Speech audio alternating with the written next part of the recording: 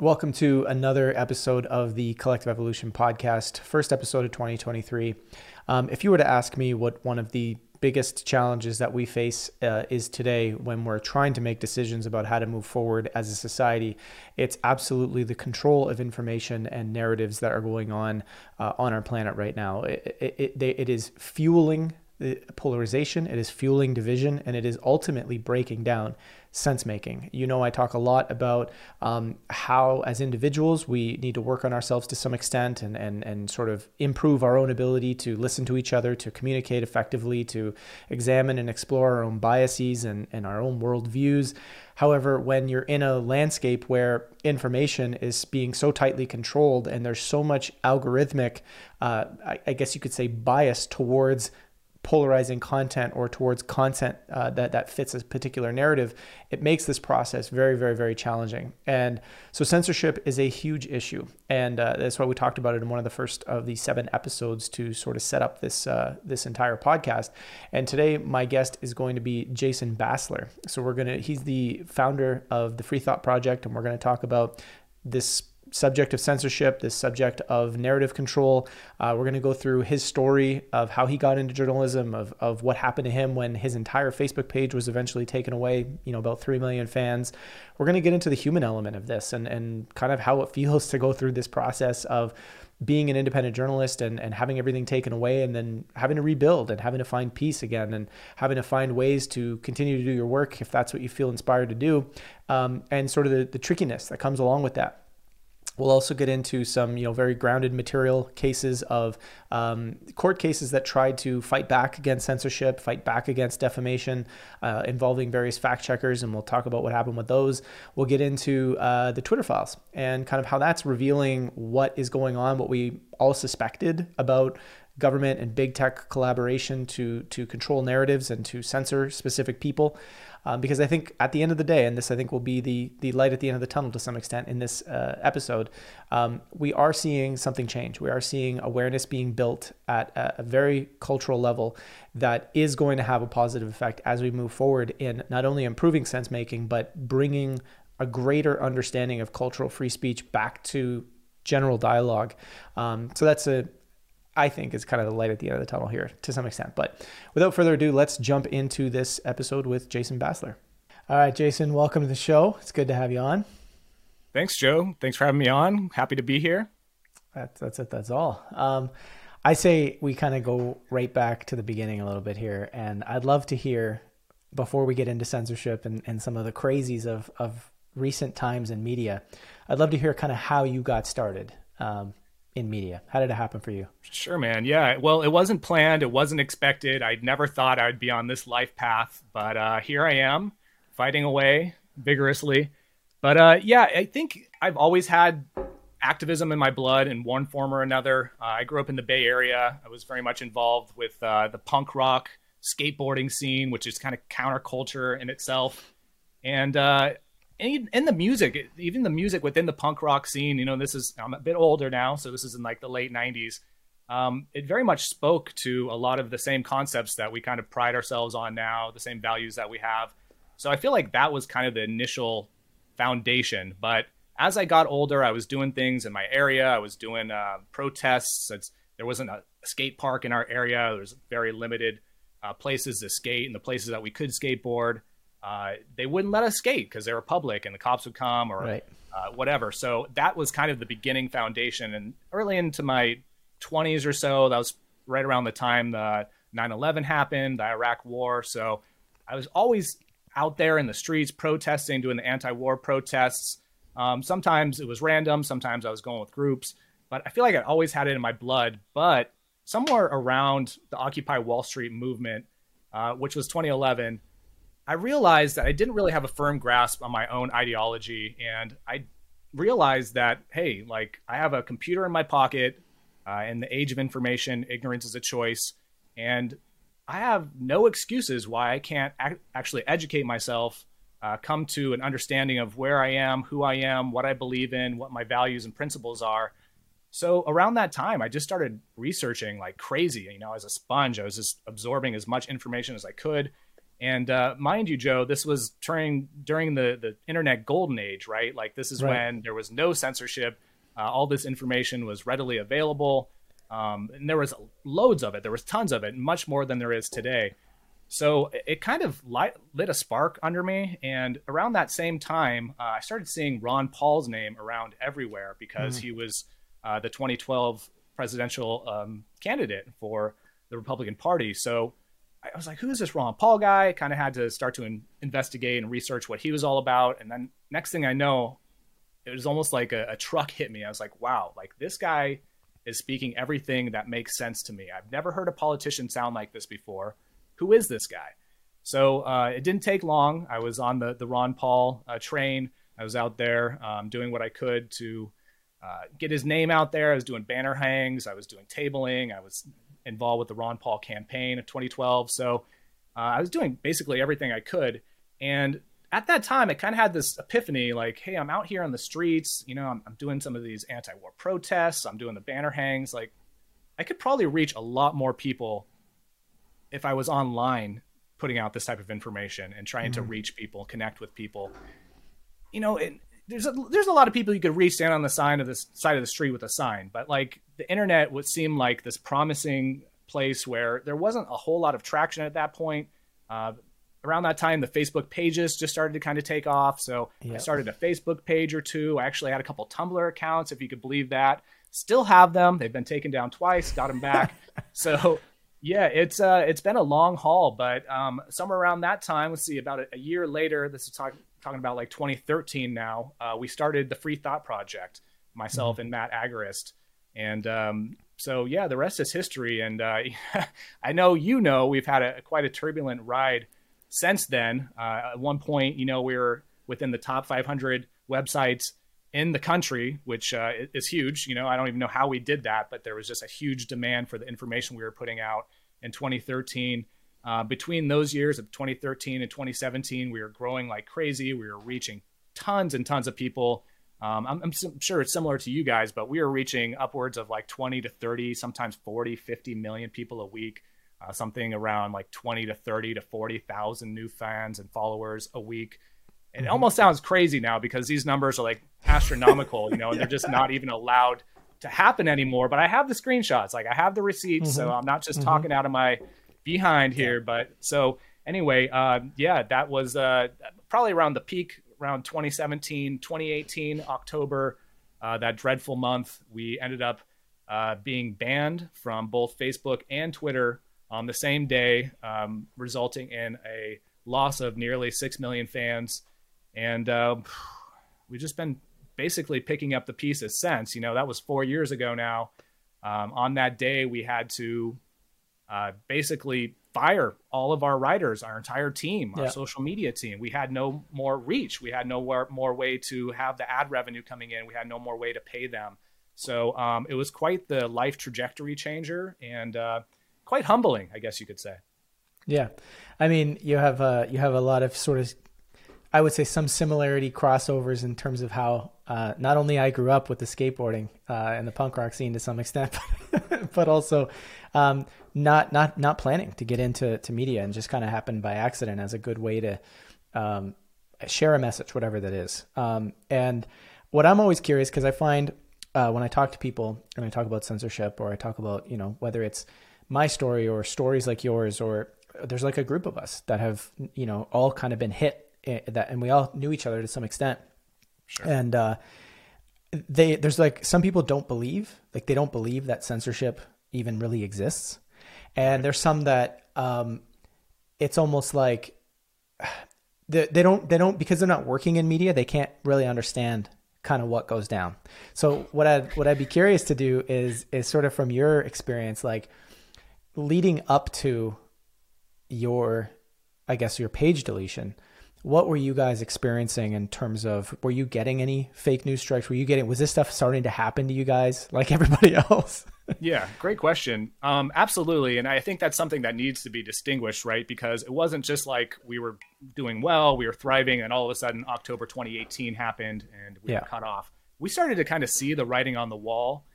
We were starting to see censorship pretty regularly around 2016, 2017.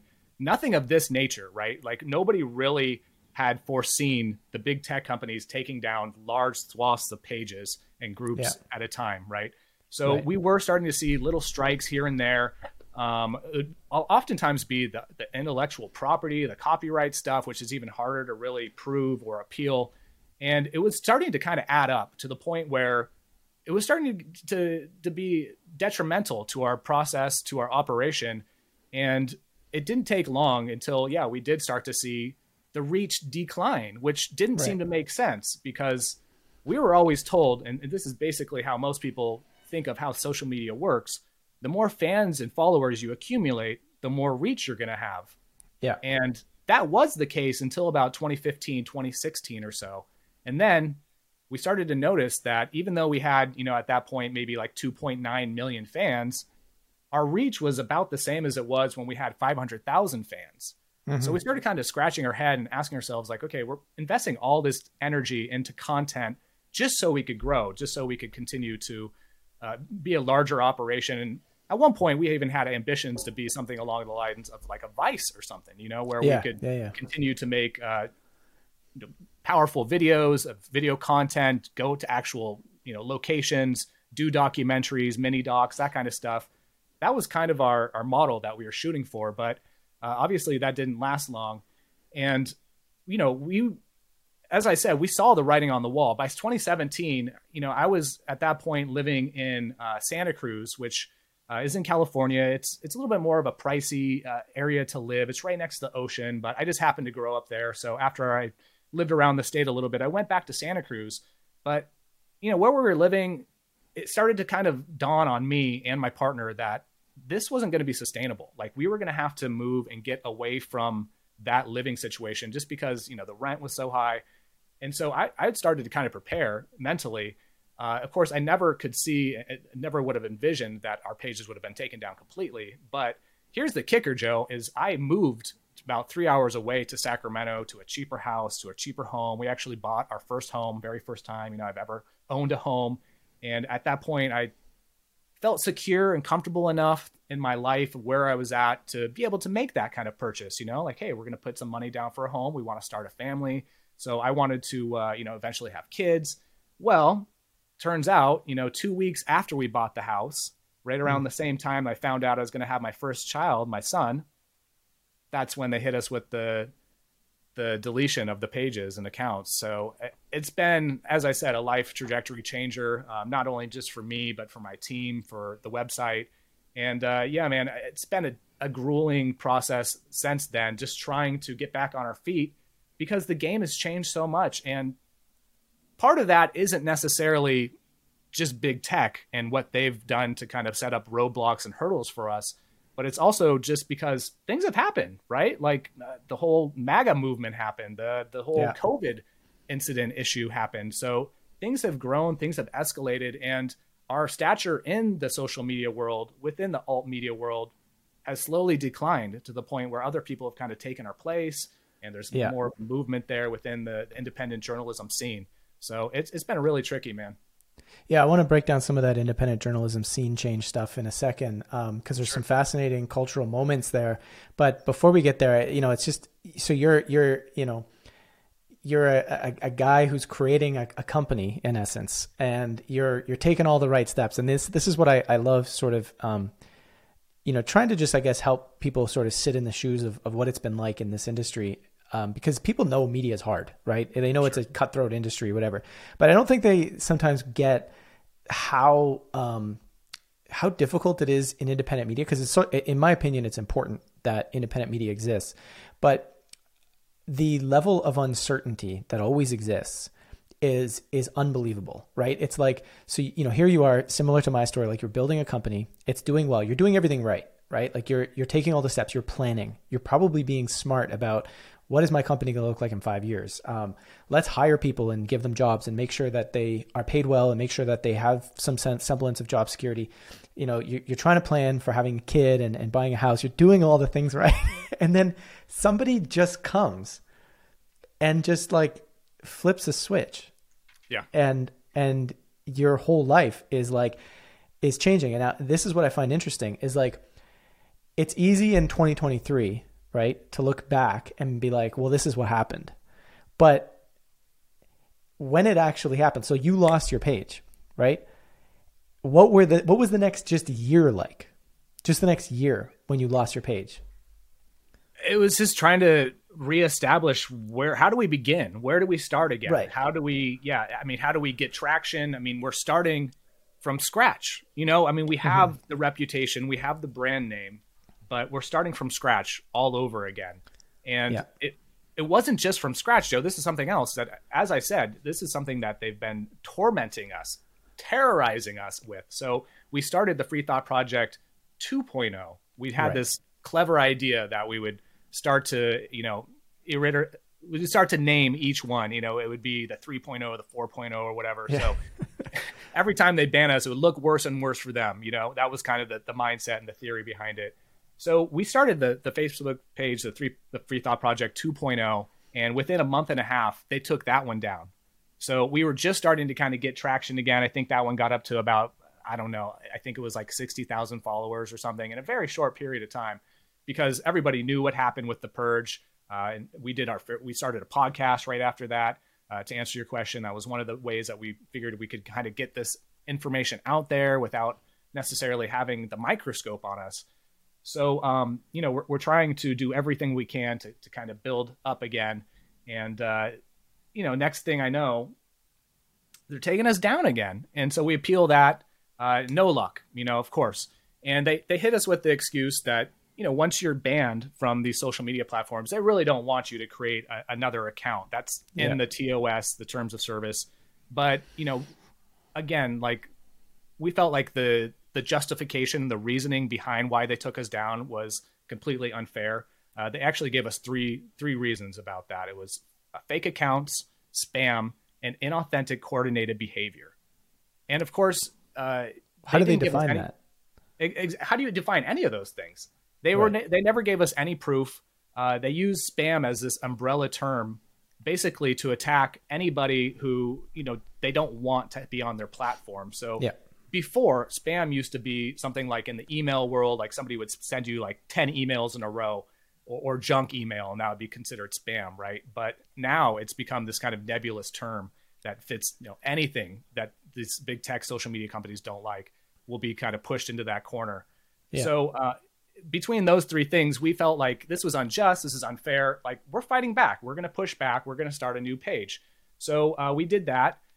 They took us down. So we started another one, the Free Thought Project 3.0. Guess what? That one lasted about 6 months, but they ended up finding the page. They ended up taking it down as well. And so now we're on the Free Thought Project 4.0. And that one, they've actually taken a different approach with. That one's been up since April 2019. And instead of taking us down, because I feel like they got smart here. And of course, I have no way to prove this. It's just pure speculation. But I feel like they got smart. They realized if they were going to take us down, that was going to generate a bunch of publicity. That's going to generate a bunch of, people coming and following us, supporting us. Every time that they took us down, we could screenshot that. We could share it with our audience on different social media platforms. So now they've taken this different approach with us where they've just banned us, shadow banned us, and throttled us into oblivion. Right. So even when we're making viral posts and images and memes that go viral on other social media platforms, they're not getting any traction on Facebook. So to answer your question, Joe, there's some things that we can do. We could start all these different accounts and new pages on these alt social media platforms. But at the end of the day, there's just not the same reach. There's still not the same audience there, and they'll be lucky if they have a couple million people on these social media platforms, where we were reaching a couple million people per post if it was viral on Facebook. Yeah. So there's a huge, difference there. And it's just, as you said, man, it is extremely difficult. It's challenging. And I don't think enough people really understand what has happened to a segment of alt media independent journalists who were starting to change the paradigm.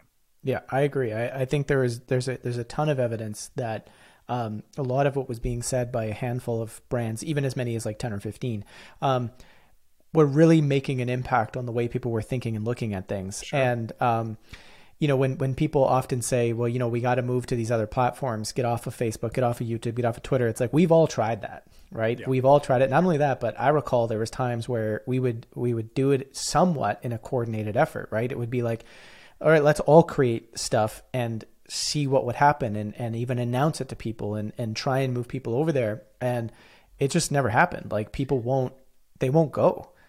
Yeah. In fact, that reminds me, you asked that great question. And myself and Derek Bros actually did organize United for Common Ground Alt Media Summit in Houston, where we had over 50 journalists, page owners, influencers, all come together so we could kind of put our minds together as to how we can bypass some of the censorship, or how we could beat it. And that was one of the things that we came to the conclusion of, was like, okay, Minds is a pretty good start for what we wanted to do, where we wanted to go as a platform. And the website owner, Bill Ottman, he was on board with the idea. He was in communication with us. So we're like, yes, let's steer everybody over to Minds. But even that didn't materialize. Even that didn't pan out. We thought we could take all of our audiences over to Minds, but that's not the way it worked, unfortunately. And you can even say, okay, so Minds, Bill ended up being on Joe Rogan. And even with that, I mean, I think he went on by himself, and then he went on with Daryl Davis. So he's been on twice. And even with that, Minds has not grown. And I think this kind of reveals a very, very fascinating aspect to our psychology as humans, as it relates to this question of like how hard it is to get people to move away from something that is so ingrained in society. And even people who are so aggressively against systems like Google and Facebook and YouTube and whatever, still can't seem to, in enough numbers, move away from it. And we get, I don't want to say we get flack, but we get a lot of people, saying like, guys, you should really move away from YouTube and go to Rumble. And it's like, look, I'm not Russell Brand. I'm not a celebrity. I can't just like take a shit in a bag and put it out there and everyone's going to listen to it. Right. It's like, I'm not saying his stuff is bad. His stuff is good. But the point is, he has a celebrity, right? He has a piece to him that people will pay attention to.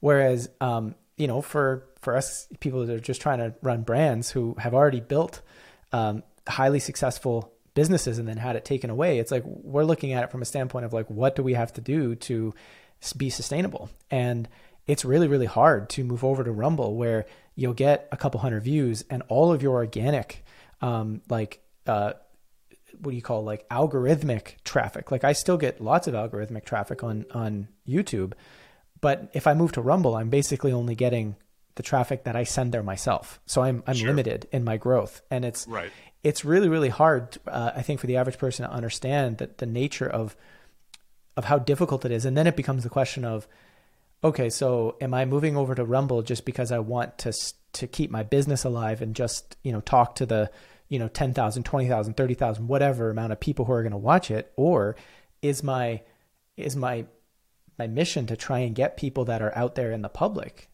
that need to hear different perspectives, but they won't because they don't spend any time on Rumble.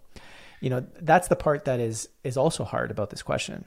Sure. And not to mention, a lot of these smaller social media platforms have basically turned into echo chambers, because largely the past 5 years, the right has been more vilified and has been pushed into some of these smaller alt media platforms. So again, you're still having to contend with maybe not the demographic that you want to target, which I'm right there with you, Joe. We've continued to stay on Facebook, even though I hate them, even though I can't stand Facebook, even though I can't stand Meta in general. But it is a double-edged sword, as you mentioned, because our work, again, we talk about this as in the context as our business, but that's just one facet of it, right? Like we're also in the business of trying to open up minds, to share important counterintuitive information, to, quote, awaken the general public who are still sleeping. So I want to reach out to those normies. That is my target audience. The people who are on the fence are the people who are going to be the most receptive to the information that we're putting out there, not the people who are couched in their dogmatic right-wing beliefs or left-wing, echo chambers or whatever. So yeah, you're absolutely right. And it has become more and more difficult. And I would say too, a lot of it it's part of that. Like, we as the leaders couldn't completely abandon that last little bit of a revenue stream that we had from these big tech platforms. But I would say just the general public as well isn't quite as apt to just pick up and leave, a whole decade or even more of memories of, all the different posts that they've had, all the pictures that they've uploaded, all the friends that they've networked with and associated with over the years. That's a hard sell. It's an extremely hard sell. And there's going to be a small fraction of people who will migrate and transfer over to these smaller platforms. But the large percentage, the large majority, the people that we really need, the critical mass for the clicks, for the ad revenue, they're not going to do it.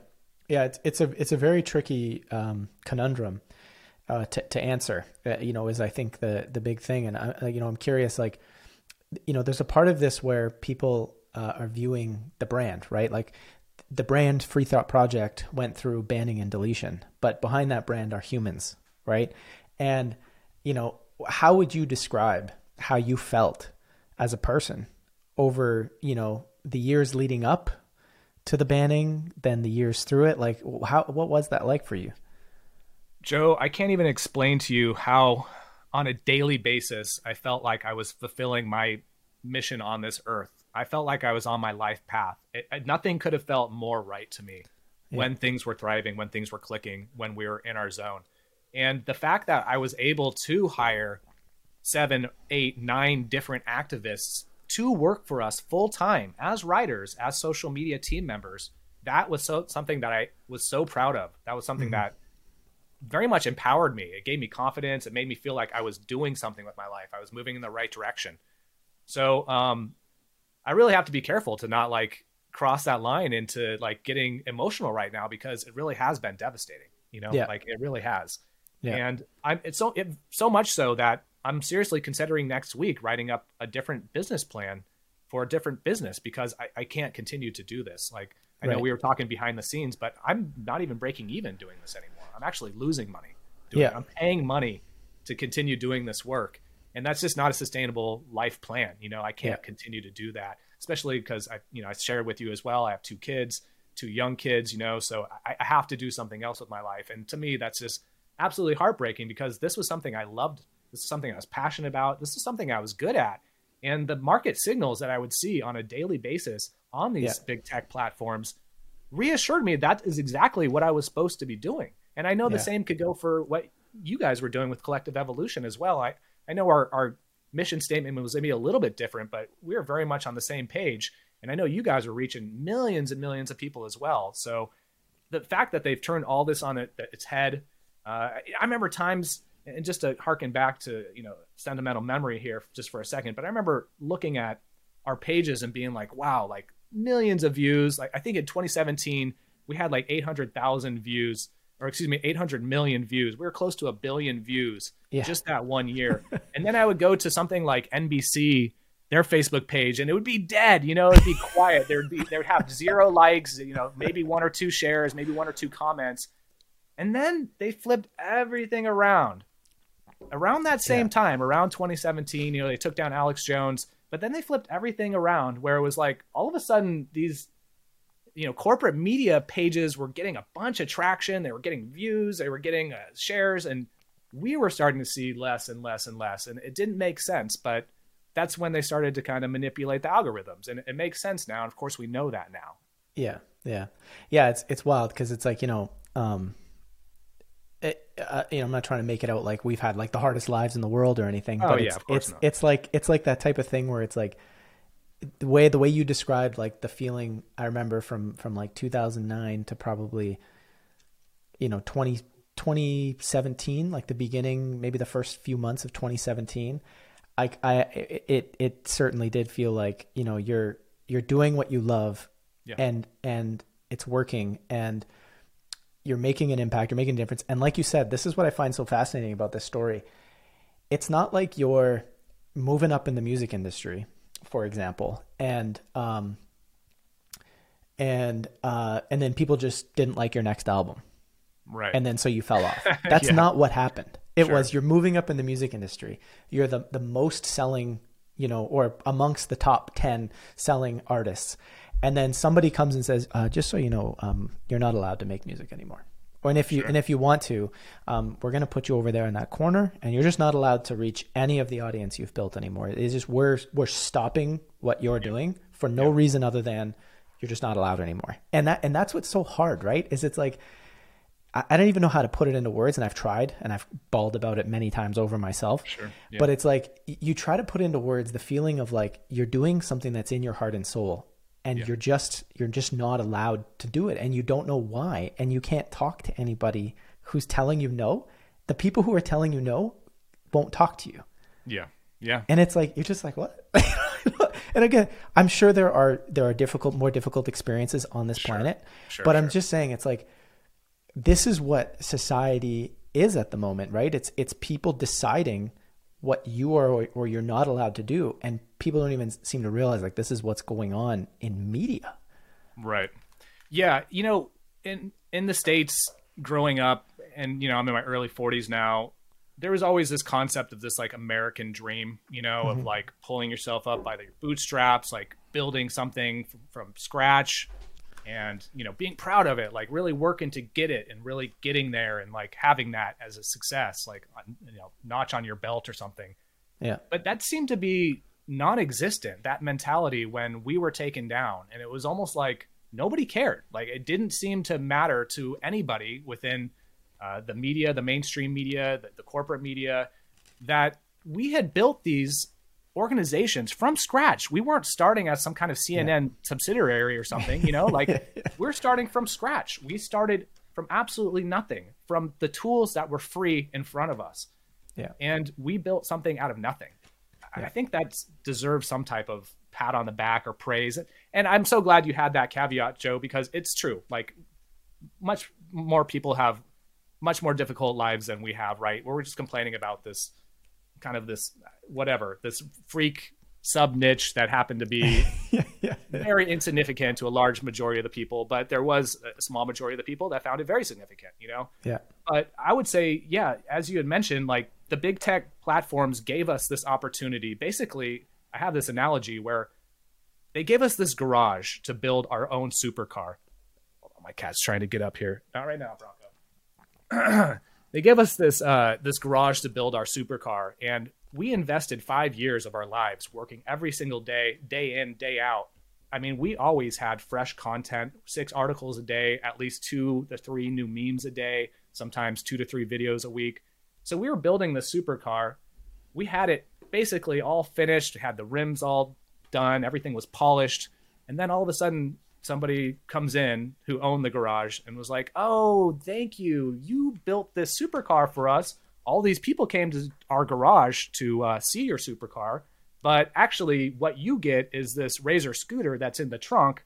Beep, beep, beep. You know, and like, here, you get this Razor scooter, and that supercar that you built, just we're going to take it to the, you know, whatever, to the demolition or whatever." So it has been, quite humbling. And it's just so tough to really, every day it's something that I think about on a daily basis. It's something I still have to contend with. And, you know, this has been a few years now. This was like 4 years ago, but it continues to meander. It continues to manifest in ways that rear its ugly head, and almost like a trauma victim. It's like, I almost have PTSD every time I have some type of issue with fact checkers or some type of censorship that feels unfair. It's like, oh, here we go again. Well, you know? to be fair, I mean, I spent last year, I've been studying trauma, studying nervous system health for 3 years now, getting certified, all that sort of stuff. But, you know, by nature, I also spent time with a somatic practitioner because, I became burnt out, and what you would call, a traumatized physiology, right? Which is just to say excessive levels of stress that don't go away as you're trying to survive, create a survival-based physiology that is what is called, by definition, your physiology is traumatized, right? So, people can say, "Oh, trauma is only if you witness somebody getting murdered or cut open." That's not what trauma is. But the general point is it's like I would think it's absolutely, you know, accurate to suggest that, you know, the experience of doing it's like you get something deleted or your business gets taken away from you, then you're on quicksand, right? Yeah. Because we had the choice. Let's be fair. Both you and I had the choice to just walk away from our businesses entirely and do whatever. We had the Some choice, people right? did. Right. And some people did. And I know lots of people who did. But we chose like, hey, fuck, we built this and we chose to stay and we chose to keep doing it. And that choice came with the fact that it's like, you're just on quicksand all the time. You don't know what you're doing is right. You don't know if what you're doing is wrong. It certainly isn't like objectively wrong. There's nothing wrong with what you're doing, but somebody's deciding that it's wrong. And it's like this ultimate form of gaslighting that goes on for year after year after year after year. And you're living in this like carnival. It's like, I don't know what is right or wrong. And so it's like, of course you're going to end up feeling triggered or, you know, by fake news, by what my feeling was like, you'd wake up in the morning sometimes and you would get like a fake news strike and like all of your revenue and traffic's gone. And like, yeah, my stomach would like drop. Right. And then every time it feels like it's going to happen, even when it's an accident or it's a mistake. Like sometimes these companies make mistakes. Right. Right. But you go through that visceral biological reaction. It's there. Yeah, absolutely. And I'm glad you pointed out the kind of lack of foundation to stand on, because I often feel that way as well. And not just from the uncertainty of what my business is going to be tomorrow or the next week, or how I'm going to feed my children in a month, but because the content itself doesn't get a fair shake anymore. Right.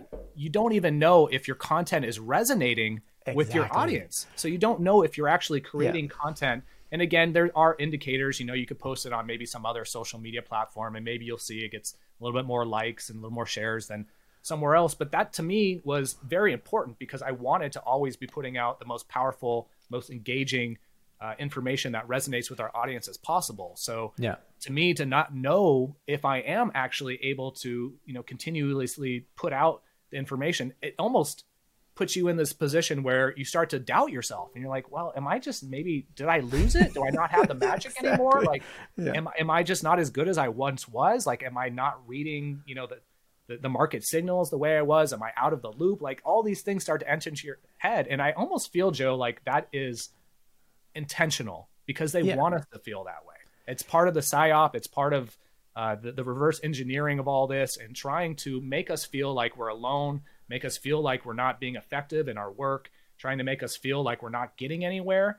And, you know, of course, this is speculative. Again, this is, you know, putting my tinfoil hat on, but it sure feels like that is the game plan. And it often is effective. Like I do feel that way occasionally, more often than not, to be honest. Yeah, for sure. I mean, when I go through the same thing where it's like, you put out something that you spend a lot of time on and then you don't get enough feedback because it won't be shown to anybody. And so you're not sure, like, you're like, yeah, this resonates with my heart and I feel like this is the right thing to do. But, I also am running a business. And if this isn't going to get eyeballs, it doesn't matter how much I'm writing it.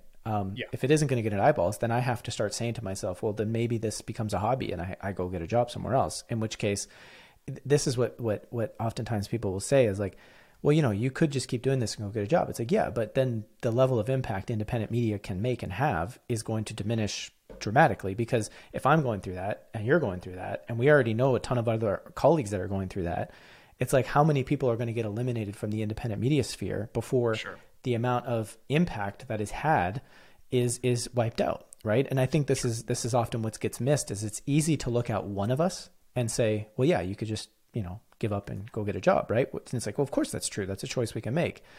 But now start applying that to everybody. Yep. And then now you've eliminated independent media and you're back at where you started before the internet, which is there's very little independent media. Mainstream media rules the show. And, you know, and so it's like, there's like this importance of, and I actually find this to be the case, is like the people that are sort of very safe in the independent media sphere. So like the people that are very much just playing the political game, they're still very right leaning or very left leaning, but they bring in different perspectives. There's a lot of financial support for that kind of stuff compared to people that are saying, hey, maybe we should think beyond. Going back to Ron Paul, right? Yeah. One of his big things was to audit the Fed, right? And to talk about how the Federal Reserve was a core to a societal challenge that existed. Like it fed, the way the Fed operated, fueled the possibility of corruption all the way through. It fueled oppression. It fueled the ability for powerful people to control through debt the entire population, right? So he was trying to say, let's think deeper, right? And to me, that's what I think a lot of us in independent media that are not as well supported per se at the moment, that's what we're trying to do, is we're trying to get people to think a little deeper, and it's hard, you know?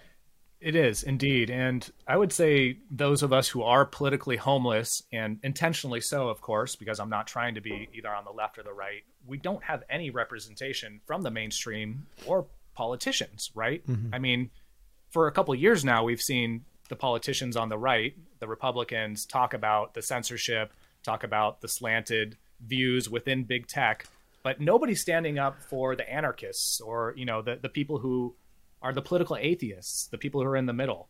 So that, as you suggested, that does increase, you know, our difficulty. That makes things even that much more difficult and presents another hurdle for us. And I don't think a lot of people actually understand how much work we put into producing the content that we produce. Because to be honest, man, like if I'm going to even make a meme, one meme could sometimes take up to 2-3 hours. I have to find the right images. I have to get the wording correctly.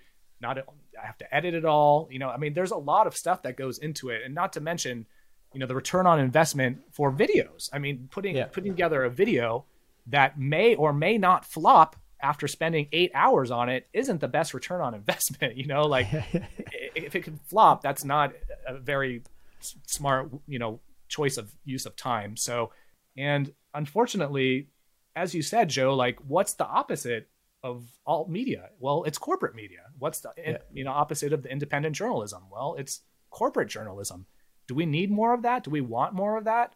I don't think so. I wouldn't suggest that we do.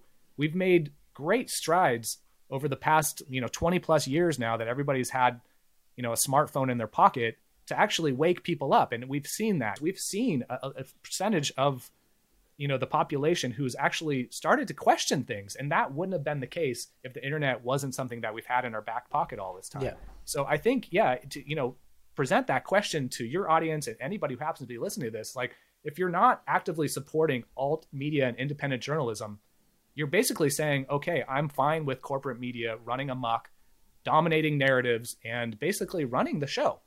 So, you know, if that's what you want, then by all means, guys, like, don't continue to support us. But I know that, you know, there are a lot of good people who do as well. And I don't want to discredit them, because I know you have subscribers, I have subscribers, and there's plenty of people who, you know, dip into their pockets just to keep us going. So I'm not saying that they don't exist, but a larger majority would certainly put us in a place where we could be much more sustainable and actually have that foundation, as we were just talking about, to continue to move forward. Yeah, I think what's tough is that the game has changed so much through what you were talking about, the intentionality, right? Like if it's not hard to realize that if you take somebody and you force them into thinking that they can't survive because of that's what you're constantly taking away what they have and what they're building, that eventually it will wear people out. It'll destroy people. Right. And I think that's what the hard part is it's like, you know, corporate media has, you know, obviously tons of funding, and, you know, and then there's people that who want to support corporate media because they enjoy it, and that's their choice. Independent media is it's hard because corporate fund, like getting money from companies for sponsorships, for this, that, whatever, is a lot harder, number one. And number two, it's like some people don't want to go that route. And then not to mention that at this moment, we're kind of also competing with a lot of celebrities. Yeah. And that's a piece to the puzzle that's a little bit more challenging.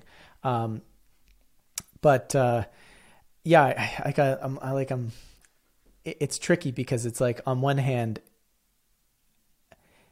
I think this idea of sort of intentionally pushing people to the max reminds me a lot of a corporate strategy that exists in some corporations, big corporations, when they're not sure what to do with an older employee that doesn't really have a role in the company anymore, but they can't really fire them very easily. Mm-hmm. They do something called like retiring the person in place, meaning what they're trying to do is give this person either so little to do or make their job so uncomfortable that they get up and leave. Yeah. And I explained this before in a video that I did. I think you might have seen it at some point, where I was kind of showing all the graphs and all the different things of like how Google and how these companies have taken our revenue. Like the famous one is the AdSense one, where it's like you're expected to make $5,000. Like all the data says, hey, we made $5,000 that month or whatever. Then, you know, at the end of the month, you get paid like $100, and you're like, well, where'd all the money go?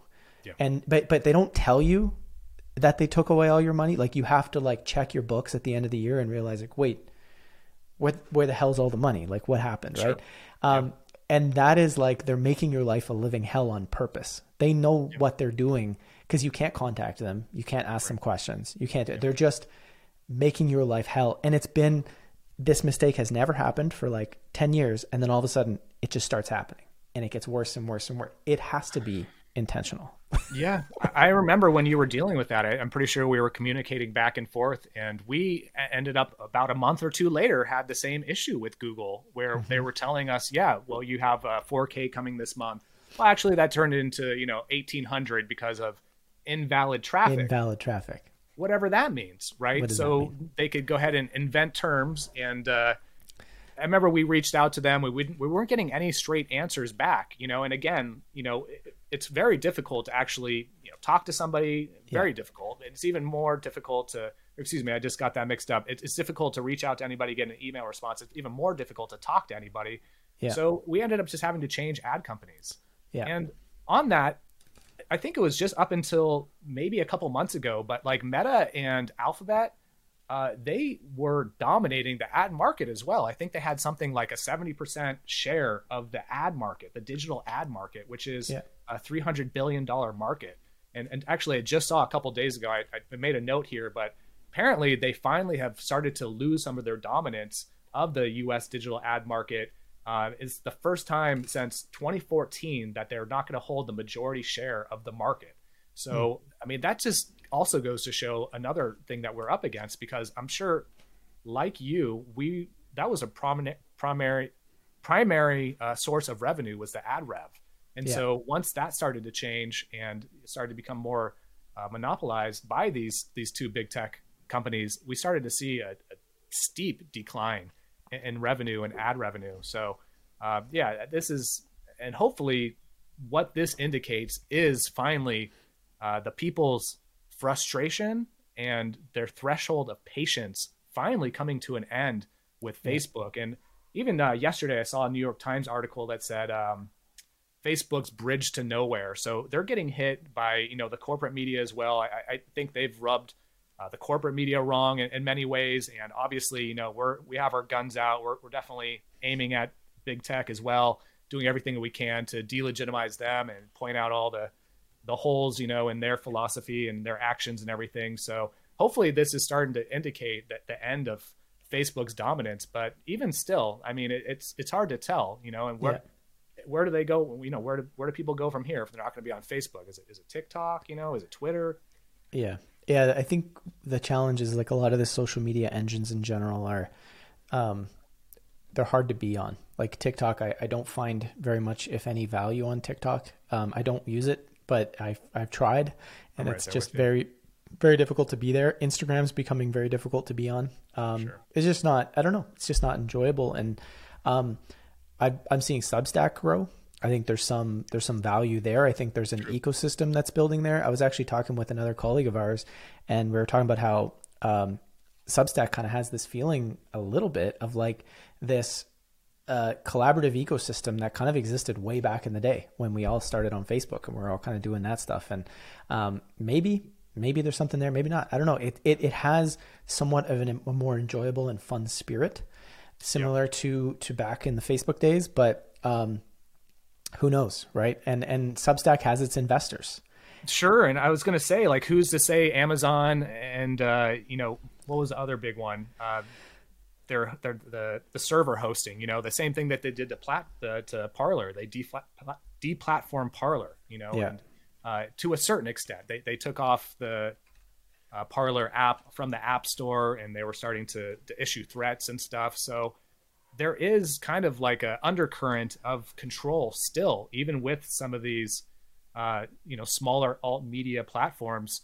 There's still a possibility that they could be taken down if they're not playing ball. I mean, Yeah. so yeah, it's a challenging time. Yeah, I mean, we've as media companies, we've all had to pivot a lot. We've had to come up with different things, and I think, you know, part of the reason why we still sit here sort of scratching our heads at times is because it's like we've tried every solution possible at different points, and we've pivoted and we've tried different approaches, and you change your attitude about it, you change your focus about it, you do what you got to do, and in some way or another, it's still something else happens, and something else gets in the way, and it's challenging. It's a challenging thing, but I do want to kind of go into, a lot of times when these stories come out, people will say, well, why don't you sue, Facebook, Google, the fact checkers, and so on and so forth. And, some people have been there, done that, and we'll talk about that. But obviously that's way harder than it sounds. But, I know you have a couple of cases of people who've tried to do this, who've tried to sue a fact checker or, a platform. And why don't you just share kind of what happened? Well, sure. Absolutely, Joe. I'd love to. So, I mean, it's all kind of started over a tweet that I made in mid-November, and it just hit the wall. Like, I got to a point where I was like, okay, like, they just fact checked me for this. There's no legitimate reason for them to fact check me on this. This has to be an algorithm error. So, of course, the culprit was Science Feedback. And Science Feedback, if you look on the internet, they have a terrible reputation. In fact, a couple of the lawsuits I'm about to talk about involve Science Feedback. So I automatically knew I was up against like a formidable foe. But I figured, let me just go ahead and read the tweet here because I want to give a little context. But I made a point that there was a new vaccine that they're coming out with. Pfizer and Moderna they're making a new vaccine for both COVID and the flu. So I thought that was a little strange. I was like, oh, this seems interesting. I'm sure my audience would like to hear about it. So this is the tweet word for word. Turns out Pfizer and Moderna are making a combination mRNA vaccine for both COVID and the flu. Remember in 2020, you'd be banned for saying COVID was basically the flu? Now they will profit from both. So I got hit with first a missing context label on that, which I thought was a little strange. So I appealed it, and just a tip to the wise, anytime you get any type of fact check, always appeal it. You just have to email the fact checking company, and albeit they don't have much incentive to actually overturn it, but occasionally they will actually overturn it if you provide some context, or if you bend the knee and do what they say and change the caption or give some kind of context, basically saying like, they were right, the fact checkers were right, I was wrong. So I reached out to Science Feedback, and I figured because this topic was such a point of contention in 2020 that they didn't want you to conflate both COVID and the flu as being the same thing. It was like a really big point. They really didn't want you to do that. They really wanted you to fear COVID. They didn't want you to say it was just the flu. I knew that. I made a point to not make that exact phrase anywhere in my tweet or in my caption. So I figured this was just an algorithmic error. Like, it was just something that they accidentally made a mistake about. If I email the fact-checking company, they'll realize that I didn't use those words. I never made that point. That wasn't my intention. Well, this was the response that I got back from Science Feedback. And they said, upon reviewing your post, we found the statement, remember in 2020, you'd be banned for saying COVID was basically the flu. Viewed in the wider context of the post implies that COVID-19 and the flu are indeed the same.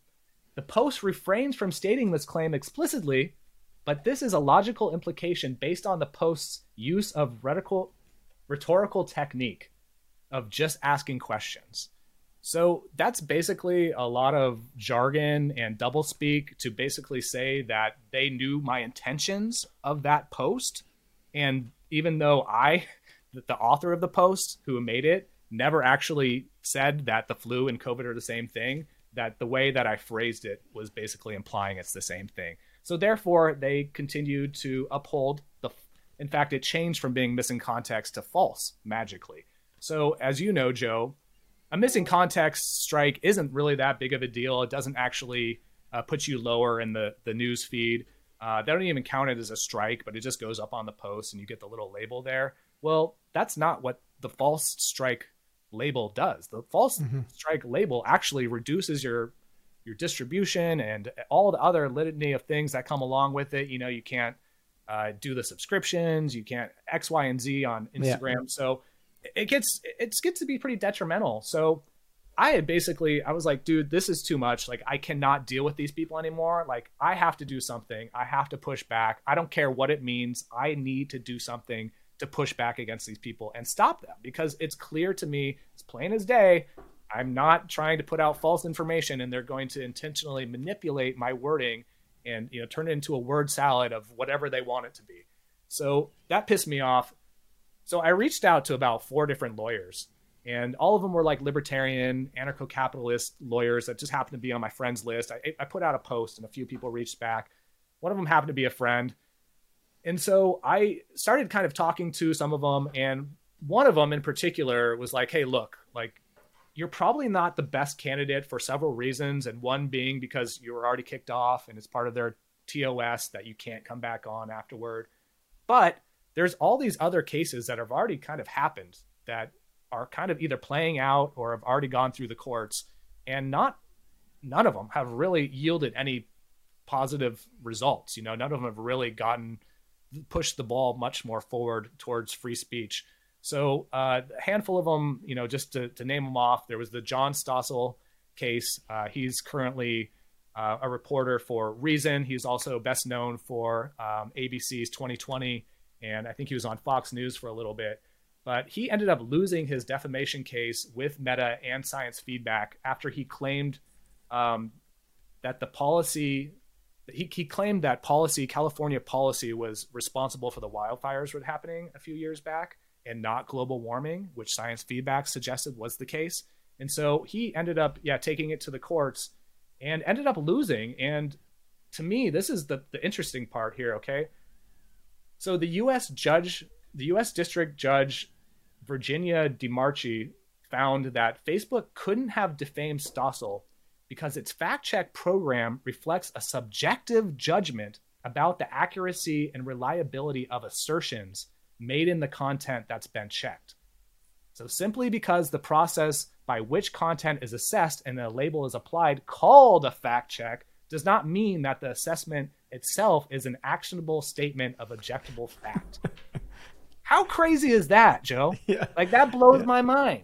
Right. So now you have to think, okay, so you're a user on the internet, and for all intents and purposes, you believe that if Facebook has fact checked something, that it is actually a fact check. That's why it's called a fact check, right? Right. So, you know, you have this situation where now the courts are saying, yeah, but everybody knows it's not actually fact checking. It's just subjective. It's like, well, the problem is 90% of people walking around on this earth don't think that it's, you know, subjective. They think it's an actual fact. And this is what I find so hilarious, is this incongruency between the law and what the law is willing to support in terms of, you know, somebody's protection around defamation and what actual society believes and says, right? And this to me goes back to, you know, the spirit of the law, right? Like the spirit of the law is under common sense, right?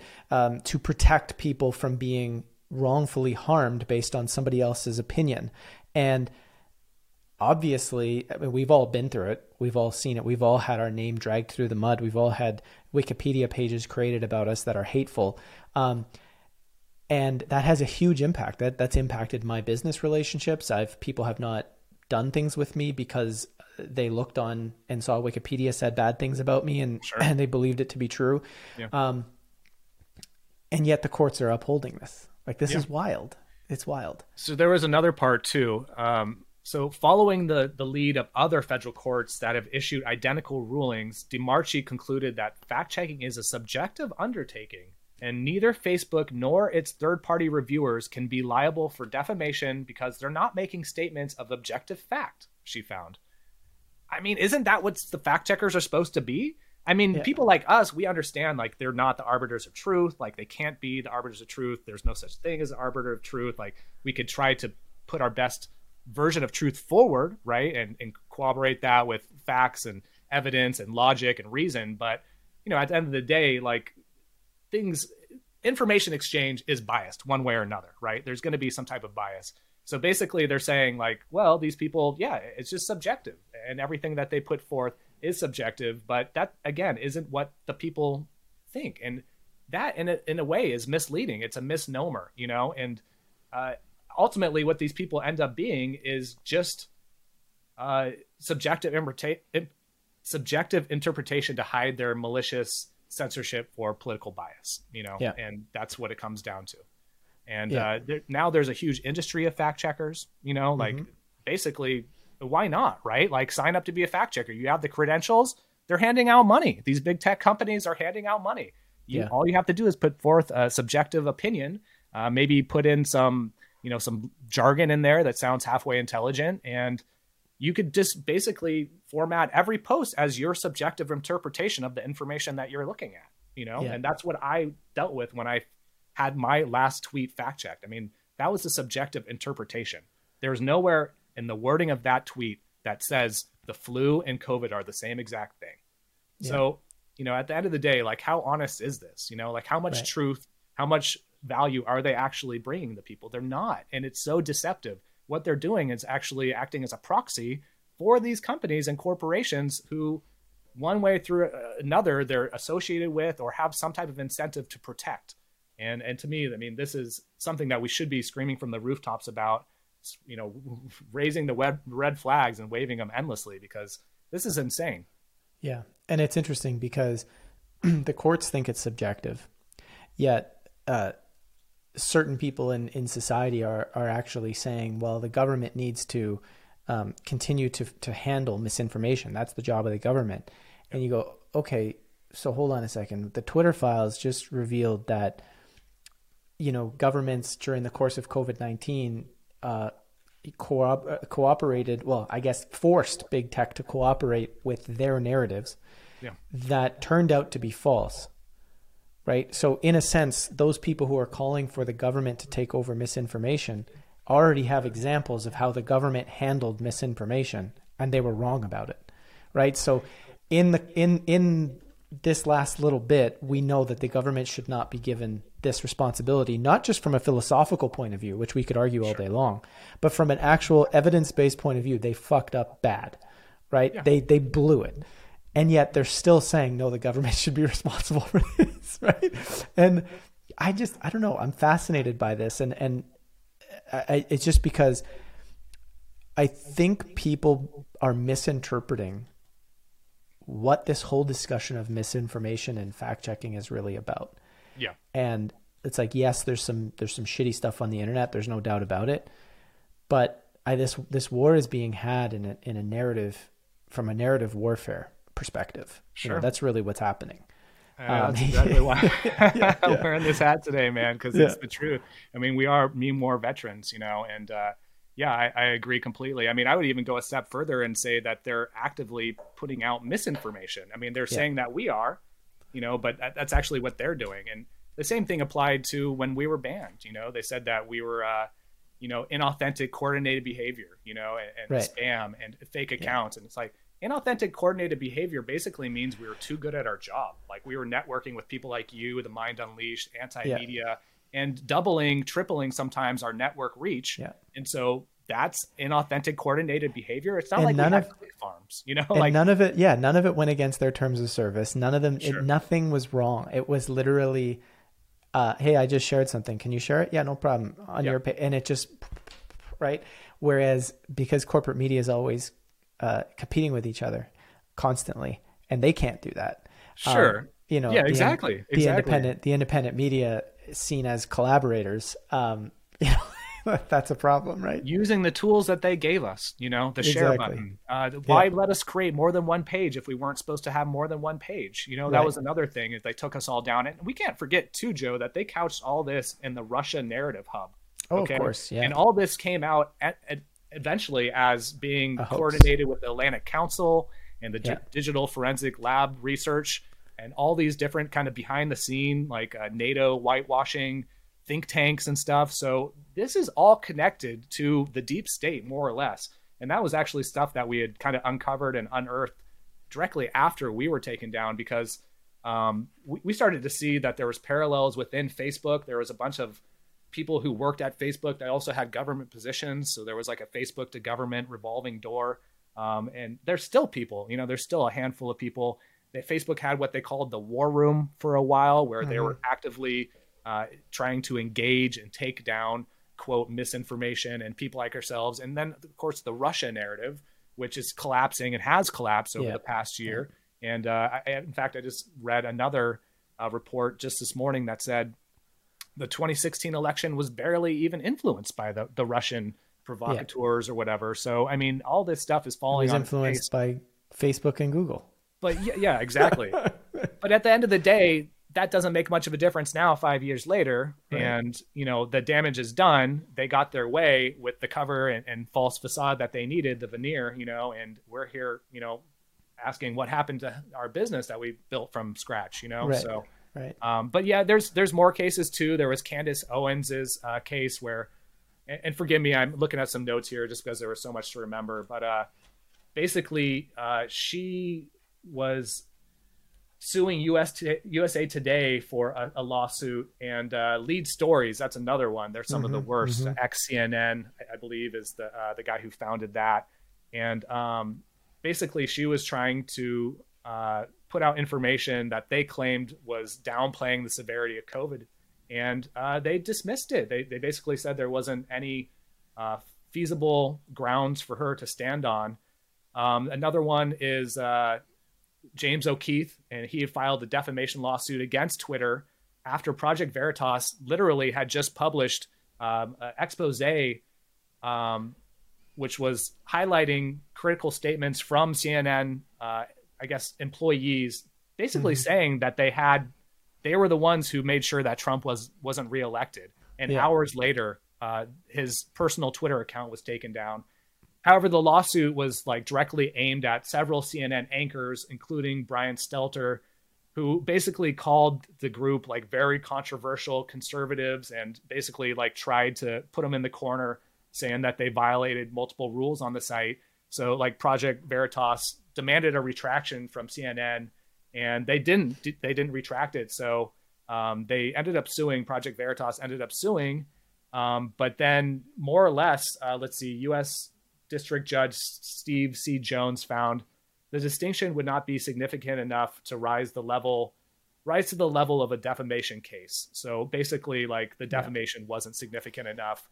And that was one of the things that I ran into as well, talking to the handful of lawyers that I talked to.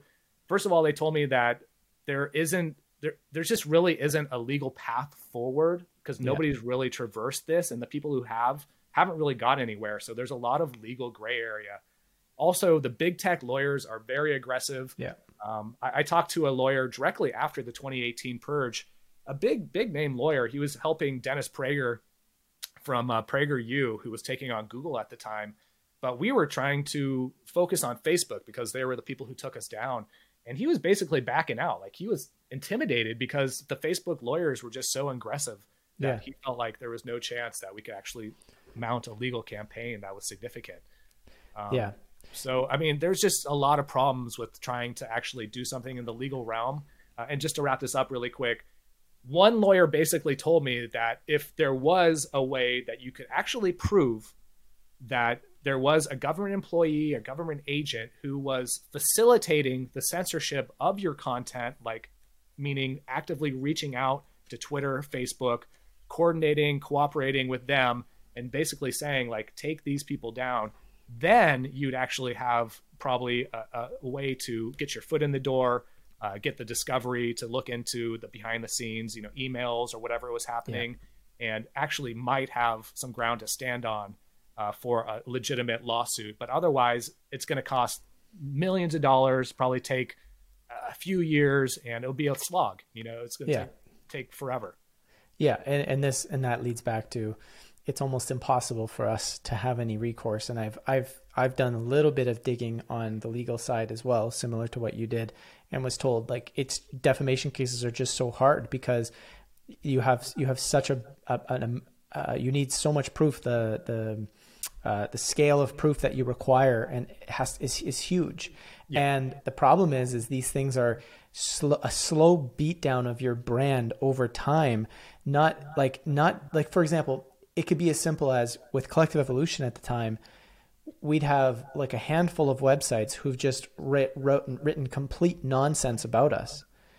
And those websites will rank higher than Collective Evolution because of the way Google discriminated against our domain. So you end up in a situation where it's like, it's hard to show that it was that person or this person. It was a combination of factors, including the fact that we get hidden and all of the defamation gets pushed up to the top, right? From multiple sources. So there's like, it's a really, really difficult situation. But, this kind of leads in a little bit into sort of the Twitter files. And I remember way at the beginning when Elon was looking at taking it over, there was this discussion of, it doesn't really matter. It's probably an agenda. And it's like, I get that. It's like, somebody could make the argument that it's an agenda for Elon to take over Twitter, whatever. But I said, you know what, if it's not, right? And this is a possibility where we're all going to learn really how these big tech companies work inside out. Like, this could be huge. And I got destroyed for making that video back in the day. People were like, dude, you're crazy. Like, you're falling for it. You're an Elon fanboy, all this stuff. And I'm like, you know what?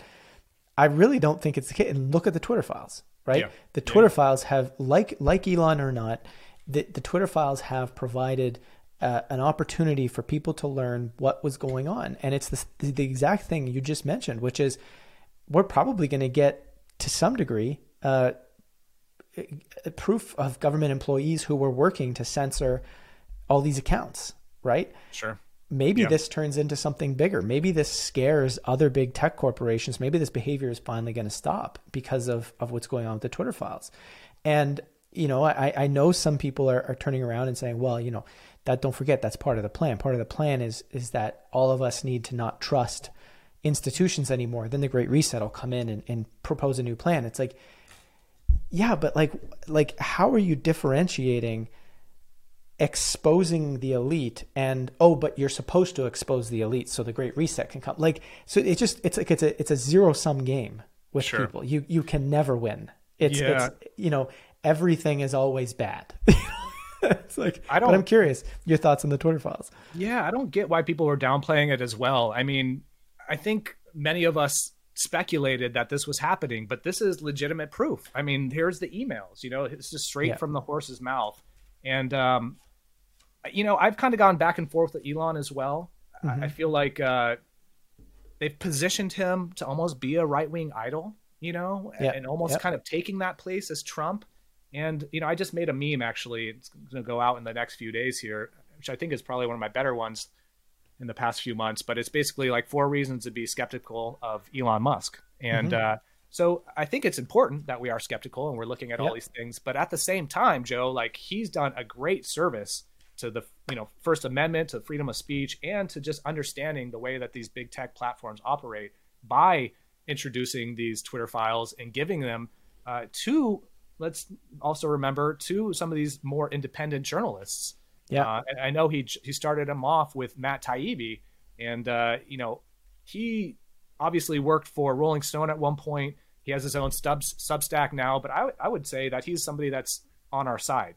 He's an ally of ours. In fact, he did an article on me and the Free Thought Project in 2018. I was actually in Rolling Stone magazine, if you can believe that. My goofy mug here was actually in print in the magazine. Beauty. Crazy. So I hope you have that on your wall. I don't have my wall. I have it right down here. I even have a backup copy just in case, but it's not going anywhere anytime soon. It was a highlight for sure. And I still very much appreciate that he took the time to cover the story and give us some exposure. In fact, he was the only person to do that out of all the mainstream coverage, even though Facebook and Twitter took us down on the same day, which should be a freaking huge red flag.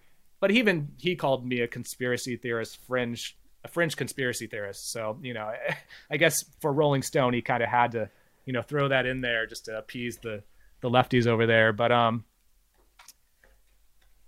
had to reach out to Matt Taibbi because it felt like a great opportunity to hear not only, his take on things, which he did a great job breaking down the first original Twitter files, but hopefully, possibly getting him on our podcast, much like Elon, instead of giving the information to some corporate journalists, like he passed it down to independent journalists, like, hey man, like keep that train going, Matt, like help us out, give us some exposure, like come do your first interview with us. Unfortunately, he didn't ever book the interview, but he basically said, like, if I come across any information that proves that these people were, in fact, involved with taking you down, I will reach out to you and I will get that information to you. So that was certainly, a positive, but, there's been so much information that's come out over, I think we're on like the 13th different Twitter file now. Yeah. And somewhere around there. I honestly haven't kept up with all of it. And I know I mentioned to you, I was going to really try to dig in, and I didn't get a chance to do that. But I did notice that just recently, in fact, I think it was like yesterday or today, that the 13th batch came out, and it turns out that a ex-FDA current Pfizer exec was also manipulating behind the scenes. Scott Gottlieb, he was also manipulating behind the scenes some of the Twitter users' information. And we also know that Jen Psaki, while she was the White House spokesperson, also admitted that they were moderating the COVID policies for Facebook and stuff. So we know this is happening. But this particular incident that happened with Scott Gottlieb was actually focused on the journalist Alex Berenson, I think I'm saying that right, who is like a New York Times science editor at one point, doesn't write for them anymore. He kind of took off on his own and did more of the independent thing, and kind of blew up during the COVID years just because he was highly critical of it. But it turned out that this Gottlieb character was actually instrumental in trying to take him down as well. And so I'm not sure if you follow that case at all, Joe, but he sued Twitter for a breach of contract, basically saying that Twitter had never given him any formal warnings before they took down his account. And so he won the motion to dismiss. Basically, Twitter wanted to dismiss the case. He won it. And so Twitter kind of realized that they were in hot water, like there wasn't going to look good for them. So they ended up paying him out a settlement and reinstating his account. So the fact that this has kind of come full circle, and now that we know for sure that there was a government employee, a Pfizer exec, I guess ex-government employee, Pfizer exec, who was kind of behind the scenes manipulating these things, which is even kind of more of a red flag if you think about it, because he's not even associated to the government anymore. He's just a Pfizer exec, yet which is the same thing. Moderating. Yeah, it is. Technicalities, I guess. The revolving door, right? Sure. Happens over and over again. So to me, that's absolutely insane. And it's just, wow, like, so some of this stuff that has kind of surfaced, it really is kind of filling in the blanks and connecting the dots of the information that we all suspected, but now we actually have evidence and proof for. Yeah. And in a world where, evidence and proof is part of the ways in which in our material world that we continue to, make sense of things together. Like that's how we get the ball rolling, by connecting to each other in some way through proof, right? So there's a value to that in bringing more people into the conversation, more people into the fold. So I similar to you, I'm skeptical of Elon in a number of ways, and I don't believe that just because we're amped up about the possibility of revealing the truth about big tech and censorship, that it means you're about to go get Neuralink installed in your brain. Sure. Like there's a difference there, right? And I think that there's almost I think 2023, personally, my personal feelings, that we're going to see more and more of the destruction of the mainstream narrative around how, oh no, it's always just we're always right about misinformation, and the fact checkers are always right, and big tech is always right about it. I think we're going to see just how nefarious the government has been in taking out dissenting voices, and this idea of, domestic propaganda coming right from the government themselves. Like, it's always this idea to, sort of pure-blooded, whether they're proud to be Canadian, proud to be American, proud to be whatever, part of England, whatever it is. There's always this idea that their own countries are not creating propaganda, right? And I think what we're seeing is just how incorrect that is, and we're getting the evidence for it. And I think evidence speaks, and the more people that I think see what's really going on, the more I think they're going to kind of wake up to other things. Because this leads back to one other thing. I'd just be curious to get some of your thoughts on. which is that so much of what these prominent scientists and doctors and journalists now, so much of what they're talking about in the last 2 years, we've been talking about for 15 years. And there's people before us that were talking about, 20 years before that. But now these people are in the fold, and they're Matt Taibbi might have called you a conspiracy theorist in 2018. Would he still in 2023? Yeah, doubtful.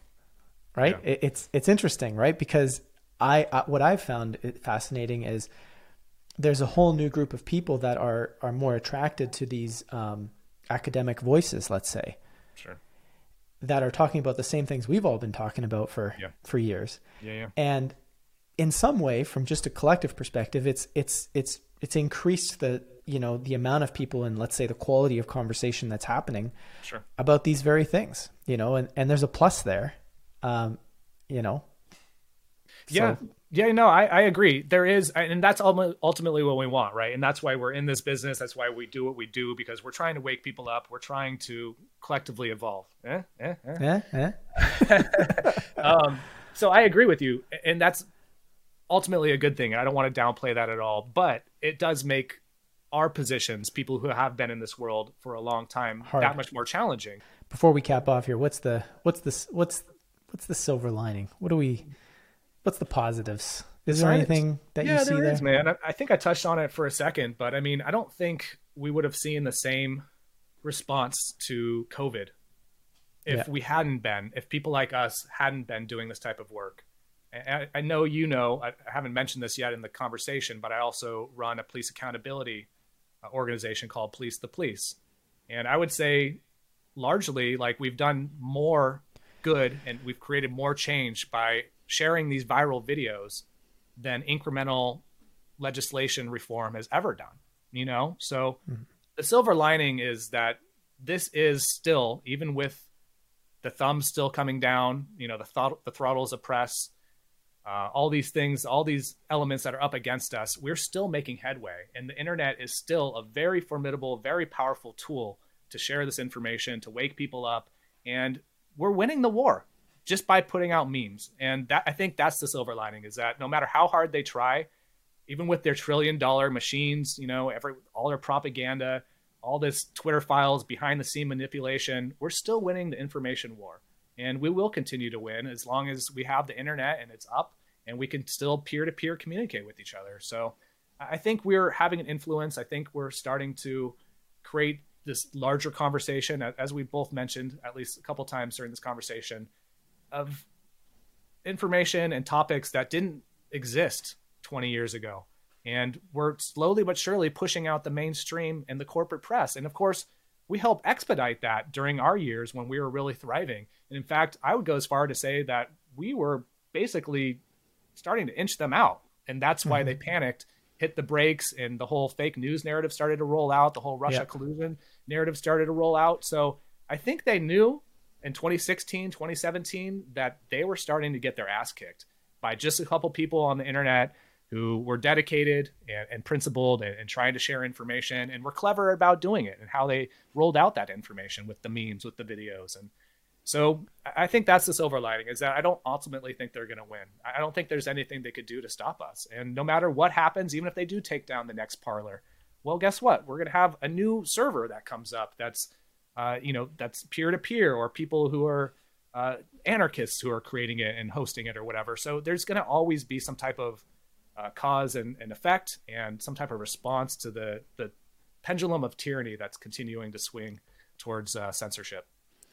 That's it. That's all. And I think there is somewhat of a critical mass that has been reached to some extent, and I think it'll continue through 2023, that there's just too many people that are now seeing the degree to which the censorship is occurring, the silliness of it, how much it's actually incorrect and wrong. And there's too many powerful people with that are not necessarily nefarious, that now get it, and that want to see it stopped. And I don't know that it's going to be easy to continue to pull this off in the future. And that I think is promising as well. But I mean, brother. That's it. That's all. This was a good convo. I'm sure it was somewhat cathartic as well. Absolutely, man. Yeah. In fact, I'm on a Facebook ban right now, man. So this Yeah. is, they hit me with a 3-day, it turned into a 4-day, and that's over. And now I still can't post. So, I mean, it's Oh, always geez. something with these people. Oh, boy. Yeah. Well, I mean, you're still at it.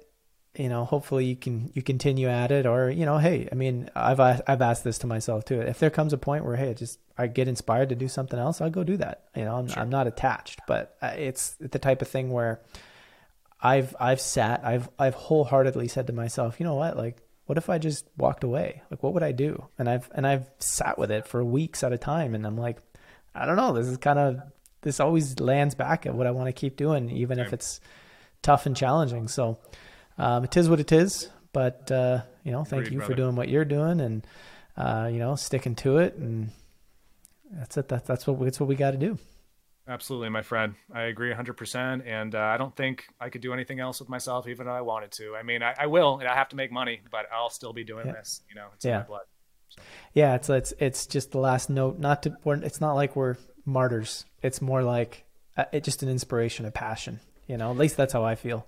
Sure. And remember what Bruce Lee said. You're never defeated until you admit defeat. So I'm not going to ever admit defeat. I'm going to keep working, and they're not going to stop me. I'm going to keep talking, and I'll keep putting it out in as many different platforms as possible. So they'll never be able to shut me up. I guarantee that. All right. Well, thanks for coming on, sharing your thoughts. Absolutely, brother. Thanks for having me on, man. That was great.